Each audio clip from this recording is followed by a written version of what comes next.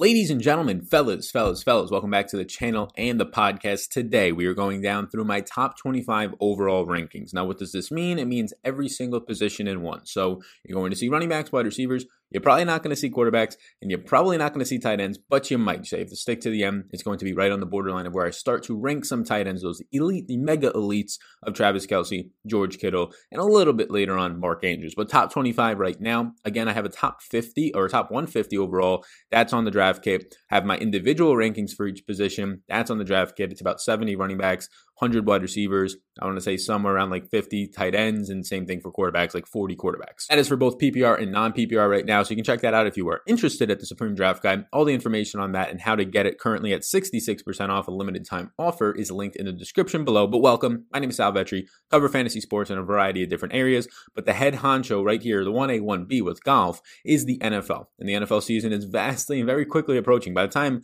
I'm recording this and scheduling it out, there should be about a month or so until the season starts. So I thought it would be a good time to kind of settle back in, see where I'm at overall. Those top 25 rankings, depending on how many people in your league. If you're in a standard league, which is around 12 teams, it'll be about the first 2 rounds of the draft. If you're just in a 10-team league, it'll be about the first 2 to 2.5 rounds of the draft, right? Kind of gives you a good idea of where I'm ranking things earlier. What you're going to get to see and gauge from this overall is, oh, damn, Sal just has no interest in so-and-so based on where he's ranking him because his ADP is going to go way higher than that. Or Sal is pretty bullish, meaning he's very bold and he's actually pretty confident in this player because he's ranking him pretty farly ahead of, or maybe only like 3 or 4 spots, but that usually means that he's going to be getting him before the consensus and before the market does. So I think these videos are pretty fun to do and look over. It kind of is a nice breakup and refreshing option from the videos that I think are very informative, right? All your must-own rookie running backs, must-own just running backs in general, sleeper type plays, right? All that is very informative, and I think it helps us build a very strong draft strategy going in. But this type of stuff, analyzing rankings for value, I think is very important as well. And at any point during the video, if you have something that you want to say, if you're higher on somebody, if you're kind of questioning why, and I don't explain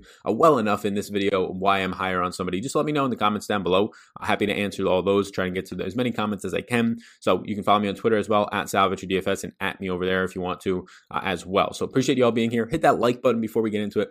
Big old subscribe button pops up on the screen. I really do appreciate all the support. We are crushing through in subscribers right now. This NFL season is definitely helping. And if you enjoy these videos at all, just take a second of your time, totally free, hitting the subscribe button and notification bell. That actually does help it reach more people. So just by doing that, it allows it to reach probably just each person, 10 to 20 more people. It's what YouTube algorithm does when you subscribe within the video. So I do greatly appreciate that. But let's get into it. We'll start with the first 5 names on this list and we'll work down from there. And all these 5 guys have something in common. They're all running backs. And if you've been watching my content, you know that I value running backs pretty highly. Now, if you're playing in a different type of scoring format, these are obviously not going to be the same type of rankings, right? These are PPR and non-PPR for standard league scoring, right? PPR, 1 point per reception. You're going to be getting 6 points per touchdown, 0.1 yards per yards, those types of things. If you're playing in a league where wide receivers are getting 2 points per reception, then obviously those guys are going to be ranked higher. But this is just going to be standard based. So I'm very high and very bullish on running backs. And what these top 5 running backs all have in common is they're all pretty much workhorse running backs in their offense and have pass catching ability and upside, especially the first 4 guys that you're going to see here. So pretty standard for me. My first 4, I think, is similar to a lot of people. Now, I know there's some people out there that want to be ranking Alvin Kamara second or third based on the fact that he dealt with a bum ankle for a month last year and it probably lingered for half the season. But we could say the exact same thing about Saquon Barkley. For me, in terms of the tiers of how I have this 150, Saquon, McCaffrey, and Ezekiel Elliott are in a tier of their own. Now, I'm pretty tempted to put Zeke into tier 2 just with Alvin Kamara. I'm kind of on the borderline of doing that, but what I'm pretty much trying to say there is that Saquon and Christian McCaffrey, for me, heading into this year, are very similar running backs, and I don't think the gap is that far off. Now, yes, Christian McCaffrey touched the ball 403 times last year, but to expect Christian McCaffrey to touch the ball 400 plus times again this year, one, we would have to expect the Panthers defense to be bad. It probably will be, and them to be trailing in games. And they probably will be, so that helps. But 2, we would have to expect him to be mega durable, which he has been his whole year, but the more and more you take wear and tear on that body, it's similar to Ezekiel Elliott. These guys have not been injured yet, but it is going to happen. He plays a very fragile position as a smaller running back, and yes, it's been almost maybe not a miracle that he hasn't been hurt yet. There's ways that you can prevent injury, but 403 touches is going to cause him, I would say, at some point, either this year or next year, if he takes on that type of a workload, to miss some games. It's just exactly what happens when you take that type of a beating. But yeah, what you're getting from him is just number ones in snaps, targets, goal line carries, receptions, all that stuff last year. He was obviously the best player in fantasy football up there with Lamar Jackson. And it's by no means a slight to say that I think Saquon is very close or a lot closer than people expect. Now, I still have McCaffrey 1 overall, but the reason Saquon is 2 overall is he also missed a month of the season last year with a bung ankle. That lingered for the second half of the season probably, but he actually started to produce the exact same way that he did in his rookie year towards the end of the season when he was starting to get healthier. Now what you're giving Saquon is a new offensive line. That should help. 4th overall pick, got some offensive linemen as well in free agency, and all they did in the draft was just pile on 3 offensive linemen. We're betting a little bit here on the fact that Daniel Jones will take a step forward in his second year, hopefully not fumble as much, so the game scripts are fine. But even if he does fumble more, it should help Saquon in the receiving department. So Saquon just being healthy now, right? Having about a month to a month and a half of the season lingering with an injury and just missing games last year is obviously a huge impact. So we're just taking and betting on the fact that they drafted 3 offensive linemen, the fact that he was still able to produce in 2019 over 1,000 yards rushing and catch 52 passes while missing a month of the season, still be one of the top running backs in the NFL. And I expect that to continue. So those are my top 2. And number 3 is just what you're going to get from Zeke. Back-to-back years now, if you take the 2 seasons, he's been number 1 in red zone touches. He was number 1 last year with 4.2 per game. Just an absolute monster. 300 carries on the ground. I mean, we talk about like Christian McCaffrey having 403 touches. That's insane. But the fact that Ezekiel Elliott has been so durable and had 355 touches last year, quietly had 54 receptions, right? A guy who popped off for receptions 2 years back, but last year didn't have as many, but still had 54. Anything above 50 is going to get into that elite territory, especially if you're getting good usage on the ground, which Ezekiel Elliott is. On the offensive line, they lose Travis Frederick, the center who retires, but they end up getting a very strong offensive lineman out of Wisconsin, kind of a steal, I believe, later in the draft, 3rd or 4th round pick. And now you're going to have just this bulletproof offense that a guy who led the league in red zone touches last year is probably going to be there again. CeeDee Lamb coming out of the slot, Michael Gallup and Amari Cooper on the outsides, and I still think the hands are fine. Now, Ezekiel Elliott's body is a little bit built more up to be beaten, but there's no doubt about it that I'm not going to say that McCaffrey taking on 403 touches last year and getting all these touches and is not getting hurt. There's no doubt about it that Ezekiel Elliott has been running good in terms of not being ultra injured or really missing any time. So that is also a concern. Now, how do you account for that? I don't really think that you can. I'm not going to be ranking Ezekiel Elliott 7th this year and saying, I hope he doesn't get hurt, right? It's just at least something to keep in the back of your mind when you're taking guys around this, that these guys are literally taking 350 to 400 touches last year and really in their career for Zeke, 300 plus touch seasons, and he's just taking the beatings and it's been fine for him. Part of that is because the offensive line allows him to get a lot of yards before contact. Part of that is just the way that his body is built and he runs lower to the ground. So Ezekiel Elliott is number 3 for me, and Kamara will be number 4. Alvin Kamara is number 4, and he had a bum ankle last year, right? You have the Saquon Barkleys, the Alvin Kamara's guys who had bum ankles, and that's obviously just going to linger for your probably entire season. He was dealing with major touchdown regression until the final month of the season where he just piled on touchdowns, right? He only had 1 game with touchdowns. He had 2 touchdowns in that game. I think it was week 3 of last year. And then he went until the final 3 weeks of the season without scoring any touchdowns. And I think he scored 4 in 3 weeks. So he kind of got back to where he needed to last year in that department, scoring 6 overall touchdowns. Funny thing about Alvin Kamara is, fun fact, 3 straight seasons with 81 receptions for him. He had 97 targets last year, 3 straight with 81 receptions. So if you factor in that he doesn't miss a couple of those games, he's probably pushing upwards of 90 to 92 receptions last year. He's running behind a good offensive lineman that, although they kind of cut one of their offensive linemen, they drafted another one in the NFL draft early on. So you're getting a good running back here with versatility who should be pushing upwards of 110 targets in this offense or close to it.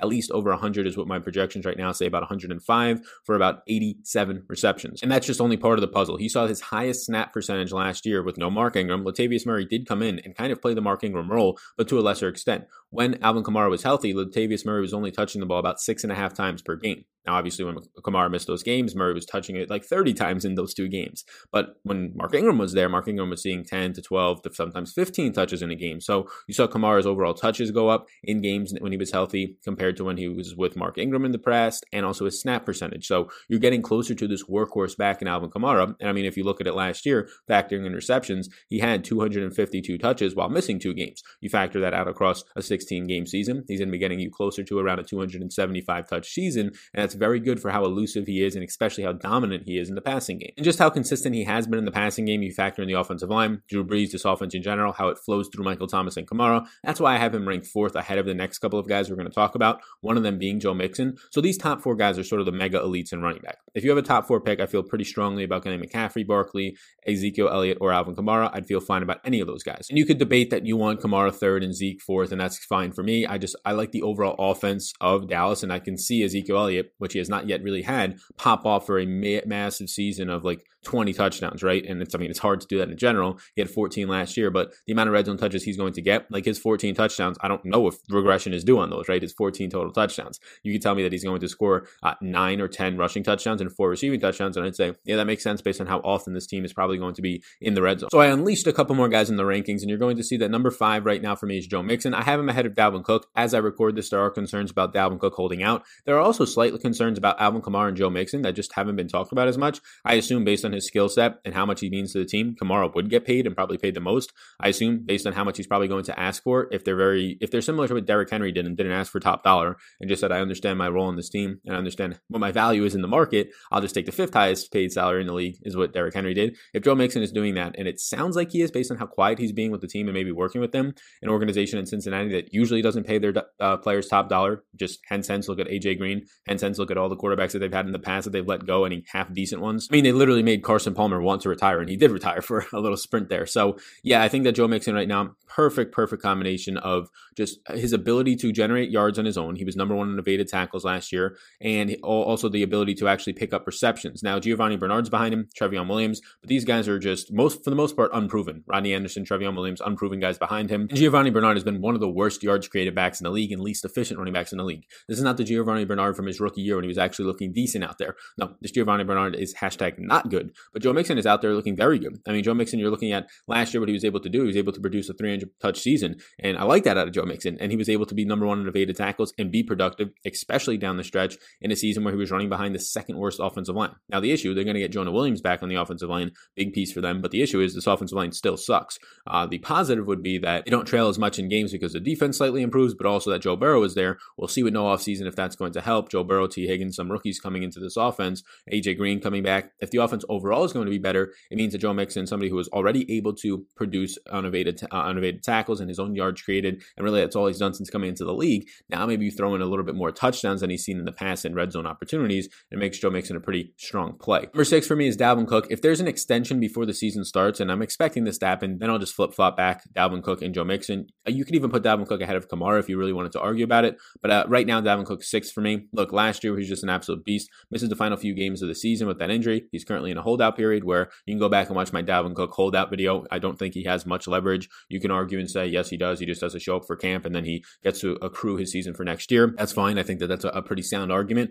but when it actually comes down to it, the amount of money that he's going to miss, since he was a 2nd-round pick and not a 1st-round pick, is actually a lot. It would be like his whole entire season in fines, and then you're just kind of losing a year of pay just so that you can hold out and hopefully get paid next year, which they're probably not going to do since you're a year older, right? So this becomes very messy for him at that point. Not as much leverage, or really any out there. I would say he has like very small leverage, and that leverage kind of comes down to just not getting paid this year because of your fines. But you saw what he did last year. He had over a 300-touch season in just 14 games, took a huge step forward in the passing game. This is what we wanted to see out of Dalvin Cook. Can he be independent, right? So when we're ranking him next to these other guys, I think that all the other guys above him outside of Joe Mixon, and we already talked about why I have Joe Mixon ahead of him because of the holdout, but those other 4 mega elites, I think they have better pass catching roles and or red zone roles, right? I think Dalvin Cook is very close to Ezekiel Elliott, but when you want to compare the two of them, you compare the injuries in a major way at that point. I don't really like looking at injuries, but when you're comparing close calls, right? Dalvin Cook, a guy who's going to get a lot of red zone touches. Dalvin Cook, who popped off for a 50-plus reception season, very similar to what you saw at Zeke last year, except I would say Zeke's in a better offense and a more stable offense behind a better offensive line for sure.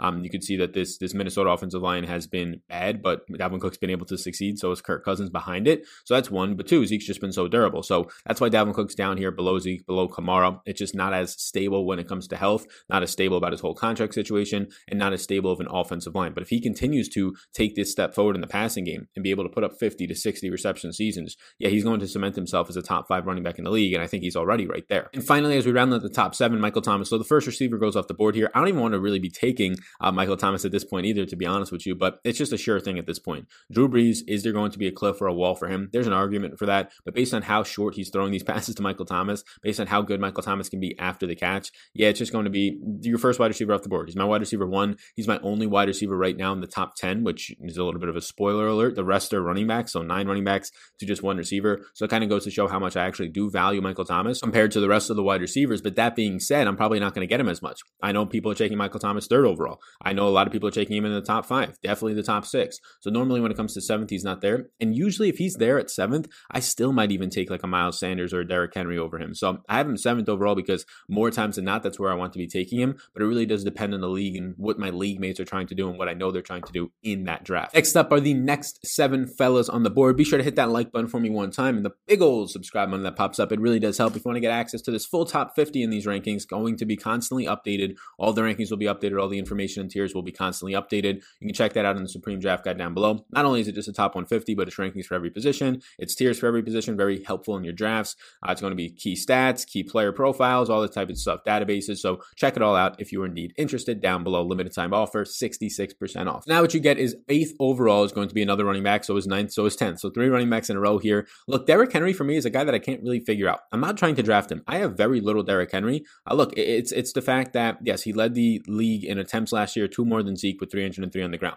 He led the league in rushing yards last year with 1,539. But he lost Jack Conklin, a pretty big piece of that offensive line. And they did replace it with a first-round pick, but you had a guy who scored 18 touchdowns last year, only on a 5.6% rate, so it's not like he's due to regress based off of efficiency. He just had so much volume. But I want to bank on this year that overall this Tennessee defense outperformed itself last year. I think they're naturally just going to regress this year. I want to bank on the fact that, in general, if they're going to regress, teams figure out Derrick Henry a little bit and they force Ryan Tannehill to beat them. So I'm personally betting on A.J. Brown, on Ryan Tannehill, on Jonnu Smith in the passing game of this offense because they've done this for 2 years in a row now. Derrick Henry has kept up an efficiency standpoint of being in yards created standpoint in the top 2, leading it last year, second the year before. And that's just something that's so hard to do. And it speaks to the big dog Derrick Henry himself. He's an absolute monster and a beast. And in non-PPR formats, he's going to be a higher ranked player for me. I think in my top 150 non-PPR or my rankings, he's like 2 spots higher. But when it comes to PPR formats, it's just so hard to trust the guy. Now, he has increased his receptions in each of his past 3 years in the league, but it's gone up by like 2. So if you're okay taking 20 receptions from Derrick Henry this year, I mean, maybe you just sign yourself up for that and hope that it doesn't regress down to like 14 or 15, but I'm not as confident in that number. So I do think there's a little bit of regression coming in. I mean, being the leading player in yards created and carries on the ground and overall yards on the ground, you're probably just going to regress. Being number 2 in touchdowns with 18, you're probably just going to regress. So when all that's factored in, when I'm betting on the passing game a little bit more, when I'm betting on the defense getting a little bit worse, meaning that you're probably not going to be leading or have as much game script opportunity in positive game script or neutral game script for Derrick Henry, it makes him a little bit worse of a play. Now, he's obviously a top 8 pick for me and pretty much a staple top 10 pick still for me, but it's hard for me to get him in my top 5 or top 6 running backs just because of 1, the passing game role, and 2, some areas of regression that are probably coming for him, and I'm betting on that passing game more. Now, this might be a spot for debate, Nick Chubb versus Miles Sanders, and maybe something that I want to get in your opinion. Nick Chubb, a stable horse, which obviously has Kareem Hunt behind him, but a new offensive coordinator in Stefanski there, maybe some 2 tight end sets coming in, an improved offensive line for sure, getting Jedrick Willis in the draft, getting Jack Conklin from Derrick Henry, who we just talked about. So that's all set up to be very nice. You had this guy have 298 carries last year, was just 5 off of being the leading rusher, 3rd behind Zeke and Derrick Henry. He did catch 36 passes, but a lot of it started to go downhill last year when you ended up seeing Kareem Hunt step in the receiving department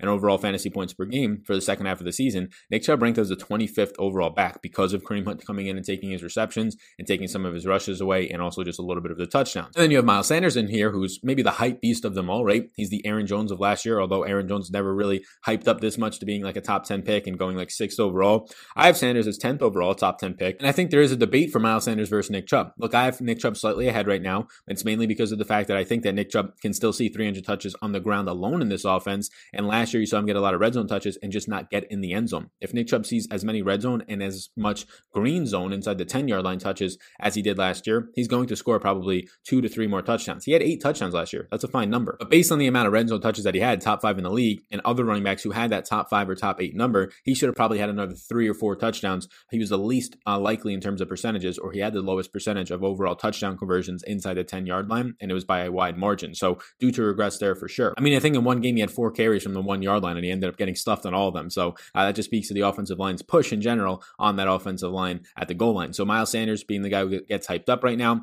I have him at 10th overall. I think he's going to catch a lot more passes this year since he's going to play the more than 50% of the snaps. No Jordan Howard. He averaged 19.6 touches per game down the stretch when there was no Jordan Howard. That's my top 10 right now. And then you get to start to see some of these second tier running backs kind of for me, maybe even third tier running backs, right? And then you get to see some of these top tier wide receivers that are just behind Michael Thomas. Devontae Adams, I think he's a first round pick in 12-team formats, but I think he's a late first round pick. Julio Jones, 11th and 12th. So I have Adams ahead of Julio because I think Adams' target share is going to be insane. Adams, when he has played in the last 3 years of games, is number 1 ahead of DeAndre Hopkins in red zone targets and red zone touchdowns. I think that only goes up this year. And Allen Lazard is their wide receiver 2 and Devin Funchess as the wide receiver 3, who's basically a tight end in his past years. So I do think that the man who led the league in red zone percentage last year in Devontae Adams is going to continue continue to. The man who has 2 997-yard seasons and injured seasons, only one 1,000-yard season, but 2 997-yard seasons, and has been getting left off of a lot of these top 5 and top 10 wide receiver lists. Just absolute blasphemy to channel inner Stephen A. Smith there. He's my wide receiver 2. Julio Jones, wide receiver 3, going to be approaching maybe his final year of, not peakness, I think he's already past his peak in his prime, but his final year of very productive years of being able to be like a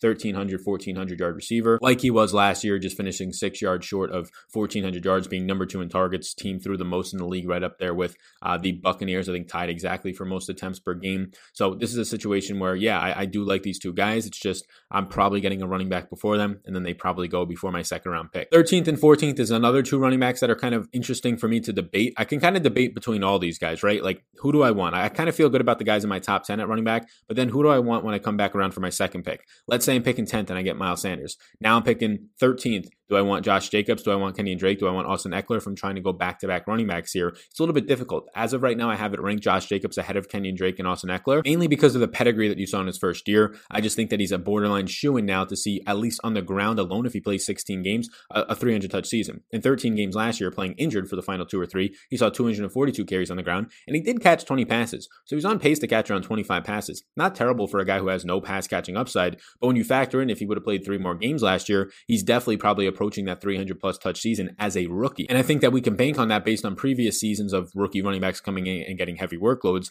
being a consistent rusher, being the number 1 rookie rusher last year, top 8 in the NFL in yards created and evaded tackles. I don't think they're just going to go away from him, right? I know that there's talk Jalen Richard signed a deal. That is a concern. They got Lynn Bowden in the draft. That is a concern. But I still think that this man on the ground can see 300 touches alone. And if he catches 25 to 35 balls in the air, it's going to be a good season for Josh Jacobs. Whereas there are some question marks with guys like Kenyon Drake and Austin Eckler. I mean, Kenyon Drake, you can see 14th overall. There's some concerns there because, look, he's done it for what? 6 weeks last year, and he only had like 2 or 3 big weeks where he actually popped off, and he actually wasn't as efficient as a receiver as people expect him to. The reason that we like Kenyon Drake is there is upside for 350 touches, right? There is upside that Kenyon Drake catches 70 or 80 balls and has 250 to 260 touches on the ground. Like, that's upside is there. The Alvin Kamara type role in this offense is there for Kenyon Drake. The issue is we've seen guys like Alvin Kamara do it for 3 years now. We've seen Kenyon Drake not do it at all, although he was in Miami under Adam Gase. Maybe that factors in, but we saw him do it for a month of the season last year, and really just like I said, 2 or 3 sporadic weeks where he really popped off, and he looked very good in those weeks, but there is a little bit of a concern. So that's the only reason why Kenyon Drake goes a little bit below Josh Jacobs. I think there's more stability in Josh Jacobs' role. I think there's at least overall a little bit more goal line opportunities as well, but Drake can make up for that pretty easily with the reception, so that's why he's going to be where he is right now. They're kind of neck and neck. Then you get 2 more wide receivers. My wide receiver 4 overall in Tyreek Hill. I just fixed the overall positional rankings. If you're watching the video, it was a little bit messed up. And then Kenny Golladay at 16th overall, my wide receiver 5. I like both of these guys. Matthew Stafford for the first 8 weeks last year. I think Dan Orlovsky just tweeted this. You ended up seeing him being the number 1 quarterback in the league last year. Through the first 8 weeks, number 1. He was the number 1 player. He's the number 2 fantasy scorer, only behind Lamar Jackson. But overall quarterback play, he was number 1 in the league. And Kenny Golladay was benefiting, but he didn't take a huge dip down when he had to play with guys like David Blau and Jeff Driscoll, right? Jeff Driscoll's best attribute was actually being able to run the ball for like 12 yards on a play, right? So when you're talking about Kenny Golladay still being able to finish where he did, a top 6, top 7 wide receiver last year, even having half of a season with terrible quarterback play, it just speaks to how good of a guy this is with jump ball percentage, with getting separation, overall having a 1,200-yard season and 11 touchdowns, 116 targets, 8 games with those terrible quarterbacks. Yeah, this is a guy who I think is going to take another step forward and kind of cement himself as a top 5 fantasy wide receiver. That's where I currently have him at as my wide receiver 5. So you can see the run of running backs now starts to begin here. It starts out with Todd Gurley, Leonard Fournette, Austin Eckler, Todd Gurley, Leonard Fournette. Eckler, my RB 12. Todd Gurley 13, Leonard Fournette 14. So I continue to move these guys up my board. Now to start the year, Leonard Fournette was like 16 or 17. Todd Gurley was like 15 or 16. Eckler is actually like 9 or 10. The reason I'm moving back Eckler is they drafted Joshua Kelly, and now there's going to be this battle between Joshua Kelly and Justin Jackson. Justin Jackson, the man who has been there and has been pretty productive when he actually gets touches. Joshua Kelly was out of UCLA and was very good there. In general, I think he fits this offense, coming out a little bit bigger than what Justin Jackson is size-wise. One of these guys might be Melvin Gordon. And if that's the case, Austin Eckler, who's been just in line for a regression, not only just in volume, right? You lose Philip Rivers, historically one of the most check down quarterbacks with Drew Brees. So maybe now you're not going to be second only behind Christian McCaffrey in receptions, targets, and receiving yards for running backs, but maybe now you drop down to like 5th or 6th. That's going to be a huge blow for Austin Eckler. And what happens if he just doesn't pick up the overall volume in the rushing game that people are expecting him to? What happens if he's not carrying the ball 15 or 16 or 17 times a game and only carries the ball 8 to 10 times a game, and then he gets his 4 or 5 receptions, or maybe only 3 or 4 receptions with the mobile Tyrod Taylor running the ball and really throwing the ball for this offense and not checking it down as much. That becomes a concern. And also when you're number one in yards created per touch last year and you're number one in a lot of these overall efficiency metrics, that's going to be a little bit of an issue. I believe he was number one in yards per touch overall. And that number is just going to have to go down after the next year. Even if it drops to only 7th overall, it's still a good number, but that's going to be major regression. So I don't buy it that Austin Ekeler is going to be a workhorse back the whole season for these guys, especially since they drafted Joshua Kelly. I think that this could be a guy who sees his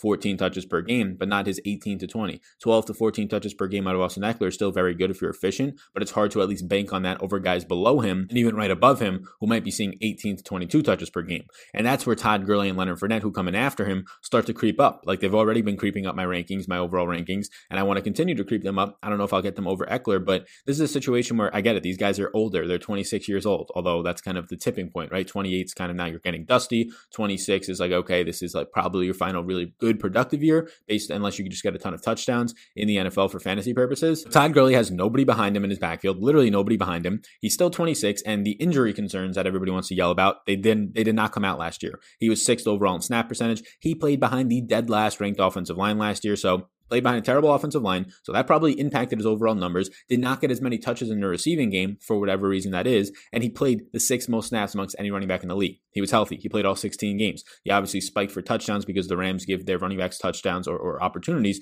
in the red zone. We only had 31 receptions last year. If that number comes up in this pass-heavy offense of Atlanta, that's going to be in the red zone a lot. Yeah, Todd Gurley is no doubt in my mind, if he plays 16 games, going to see 300-plus touches on a one-year contract. It's just a little bit confusing to me that people keep still pointing to this knee injury, this arthritis in the knee, which it sounds very scary, and it should be, but it didn't show up at all last year. Like in 16 games, it didn't show up. He still got his touches. Leonard Fournette, I get it, contract year. They didn't pick up his 5th-year extension. He's not going to be with this team anymore. Okay, so why should I be worried about that for this specific year? Who's behind him? Ryquell Armstrong, who barely got any touches last year, and they bring in Chris Thompson. I'm supposed to be scared of Chris Thompson. Laviska Shenault, I hear, is now going to be a running back all of a sudden for the people who want to make cases against Leonard Fournette. Sure, Laviska Shenault might see 1 or 2 carries a game as a wildcat type of a player or whatever they're going to do. How is that going to impact in a dramatic way Leonard Fournette? So Leonard Fournette, 2nd in the league last year in routes run, overall snaps. Like this is not going to be a guy who I think just falls off the face of the earth. I don't know if he catches as many balls as he did last year, but he's surely not going to see this insanely dramatic hit to his overall receptions and routes run. He literally went to a deserted island last year to train to improve his overall physique and his overall endurance and ability and speed, and number 2, to improve his pass catching game role. So the guy who goes to a deserted island to improve his pass catching game role to be more versatile, and then he comes out and does exactly that, running 483 routes only behind Christian McCaffrey and seeing 100 targets.